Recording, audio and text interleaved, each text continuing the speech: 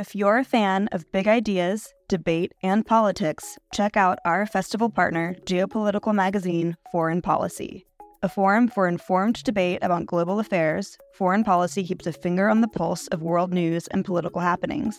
Beyond articles that delve behind the headlines via traditional reporting, Foreign Policy has so many other products to offer, ensuring that no matter how you like to engage with eye-opening content, there is a method for you.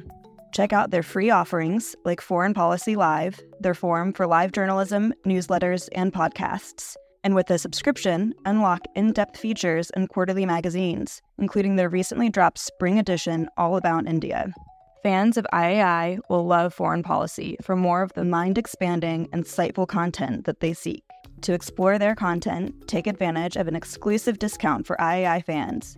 Subscribe now using promo code LIGHT24 to save 50% and unlock access to everything Foreign Policy has to offer.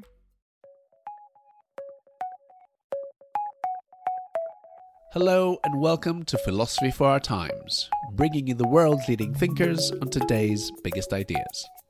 How do we know if a story is worth telling? Can we actively seek out inspiration, or do we have to wait for it to strike? In this intimate episode, Meg Rosoff provides an insight into her writing philosophy. She discusses her origins in advertising, why the theme of adolescence fascinates her, and how a passion for horse riding inspired the idea of throughness, which encapsulates the relationship between the conscious and unconscious mind. Meg Rosoff is an award-winning writer. She is perhaps best known for the novels How I Live Now, which won the Guardian Prize, and Just in Case, for which she was awarded the Carnegie Medal. Her most recent book, The Great Godden, is a coming-of-age novel which was nominated for the Costa Book Award in 2020. If you enjoyed today's episode, don't forget to like and subscribe on your platform of choice and visit our website, iai.tv, for hundreds more podcasts, videos and articles from the world's leading thinkers. Now it's time to welcome Meg Rosoff to Philosophy for Our Times. I understand that you worked in advertising for 15 years before you started writing. Can you tell us a little bit about what made you switch from advertising to pursue a career in writing? Well, I got fired about 5 or 6 times from advertising jobs, about every 18 months during my career. I'd have to do the maths to sort of figure it out completely, but I sort of stumbled into advertising by mistake, and it's a complete waste of a life. So I just was desperate to get out, and I never thought I really could write a book, but I finally did write a book. And then it got a couple of big advances, and I just walked out one day and like nobody was sad to see me go. So that was my career in advertising. Sure, and you mentioned your first book there, How I Live Now, and it won all these incredible awards. Did you expect this? I don't think I expected anything really. I mean, I sent it off to my agent and she said, "Oh my God, this book is brilliant." And I came home and I said, "Oh, they're so nice in publishing." And I didn't realize that actually they're not that nice, but she really liked the book. So in lots of ways, I kind of got lucky. You know, that the first book was a big hit, and then everyone sort of assumes that you're good at what you do. So it's a little bit easier after that. And what was your reaction when you won? Well, I had been diagnosed with breast cancer the week the book came out. And the awards came after that. So I was in the middle of treatment and all that kind of stuff. And it was fantastic because it meant that I didn't have to do all the PR stuff, which actually I would have enjoyed, but I didn't have the energy to do it. But no one really expected anything of me. And all these kind of nice reviews kept coming in. And I thought, God, this is so easy. Why didn't I become a writer before? And you've written for young adults and children. What about writing for younger audiences appeals to you? I mean, I've written for adults as well, and in fact, I think in a way I'm always writing for adults. But I'm interested in adolescence as a life stage, and so I'm not so much writing for teenagers, but I'm writing about that period of life. And I have a kind of theory that adolescence lasts from about the age of 11 until, whenever it is you actually grow up, which in my generation, nobody ever grows up because baby boomers all think they're still 25. But it's, the thing about being a teenager is you're interested in certain questions. You're interested in Who am I? What am I going to do with my life? Will anybody ever love me? And those are kind of questions that just sort of continue through your life. On and off, you know. If you have a girlfriend, you're probably not worried about, is anyone ever going to love me? But, you know, 6 months from now when she dumps you, you might start thinking again. And you talk a lot about throughness, which I believe is a quote from dressage. Yes. Can you explain what that concept is in relation to writing? Well, I was doing a lot of horse riding because it was kind of my dream as a child. And suddenly I was writing books, and I had a bit of extra money and a bit of extra time. So I thought, okay, I'm going to try to fulfill my dream of riding horses. And I sort of figured it was a big, expensive waste of time.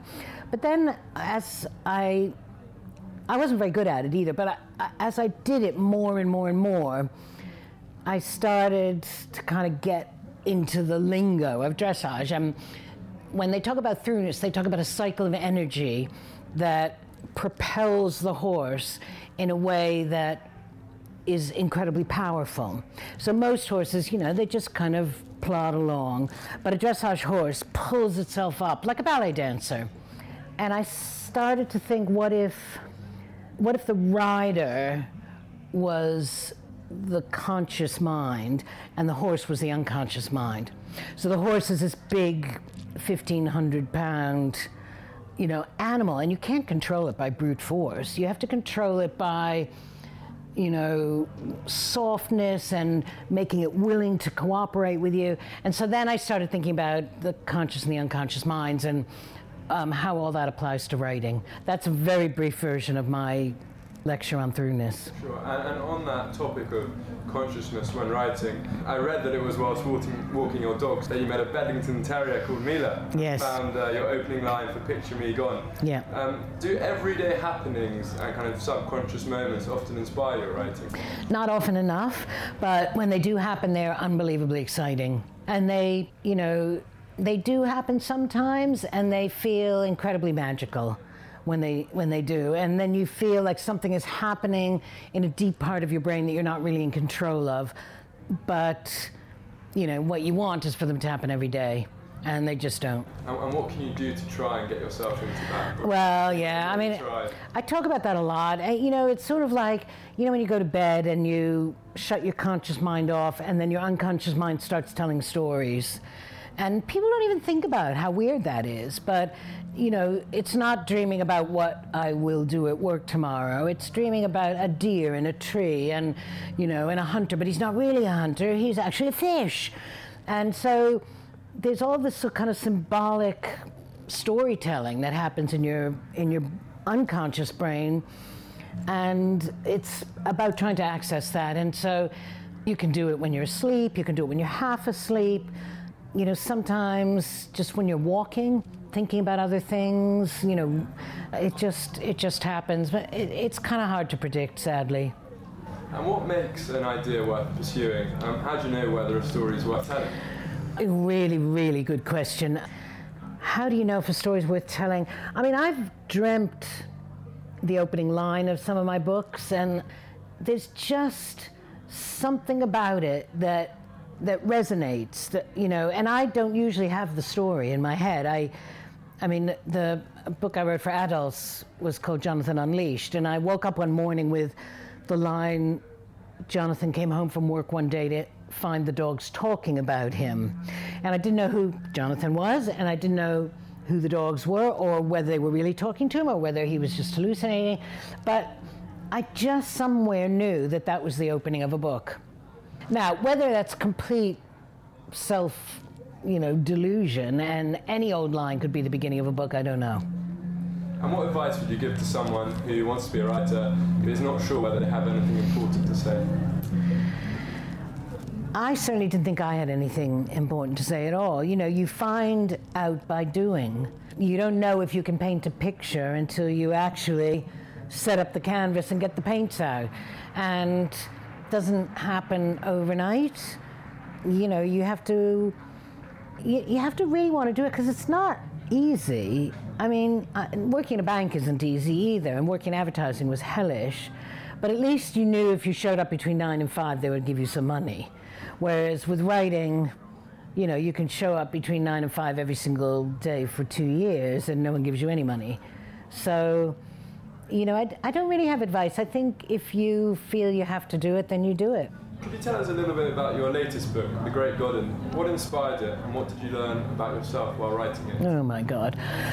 What inspired it was I was at a book festival in Norfolk years ago, and they did a sudden round robin where they said, oh, we're raising money for, I can't remember what it was for, to keep the book festival going, and could you donate a character in one of your books? So what you do is you say, okay, for the highest bidder, I will name a character after you. So this woman called blank Godden bought the character in my book. Whether she ever paid the money, I don't even have any idea. And then I had to write a book with her as the main character. And then I finally, in fact, it took about 10 years, but I finally wrote the book and I sent it to her. And she said, oh, well, I'm too famous now, so I don't want you to use my name. So I changed the first name. And then she said, I'd quite like you to change the name Godden as well, because it's not very common. And I just kind of said, sorry, you know, and I didn't. And it turned out to be a great name, because it has all those, you know, the Great Garden, it sounds a little bit like circusy, sounds a little bit like Gatsby, it sounds, you know, God. I mean, there's just like lots of resonances. So in a way, it was a coincidental book. And how do you see your writing career unfolding in the future? Well, I hope there is one in the future. I mean, you just don't ever know, really. I mean, every time I'm between books, I think, that's it, my career's over, I'm never going to make another penny, I'm never going to write another book. And I'm kind of at that stage now, so we'll see. Meg Rosoff, thank you very much. Thank you. Thanks for listening to this week's episode of Philosophy for Our Times. If you enjoyed today's episode, don't forget to like and subscribe on your platform of choice, and visit our website at iai.tv for hundreds more podcasts, videos and articles from the world's leading thinkers. Look around. You can find cars like these on AutoTrader, like that car riding your tail. Or if you're tailgating right now, all those cars doubling as kitchens and living rooms are on AutoTrader too. Are you working out and listening to this ad at the same time? Well, multitasking pro, cars like the ones in the gym parking lot are for sale on AutoTrader. New cars, used cars, electric cars, maybe even flying cars.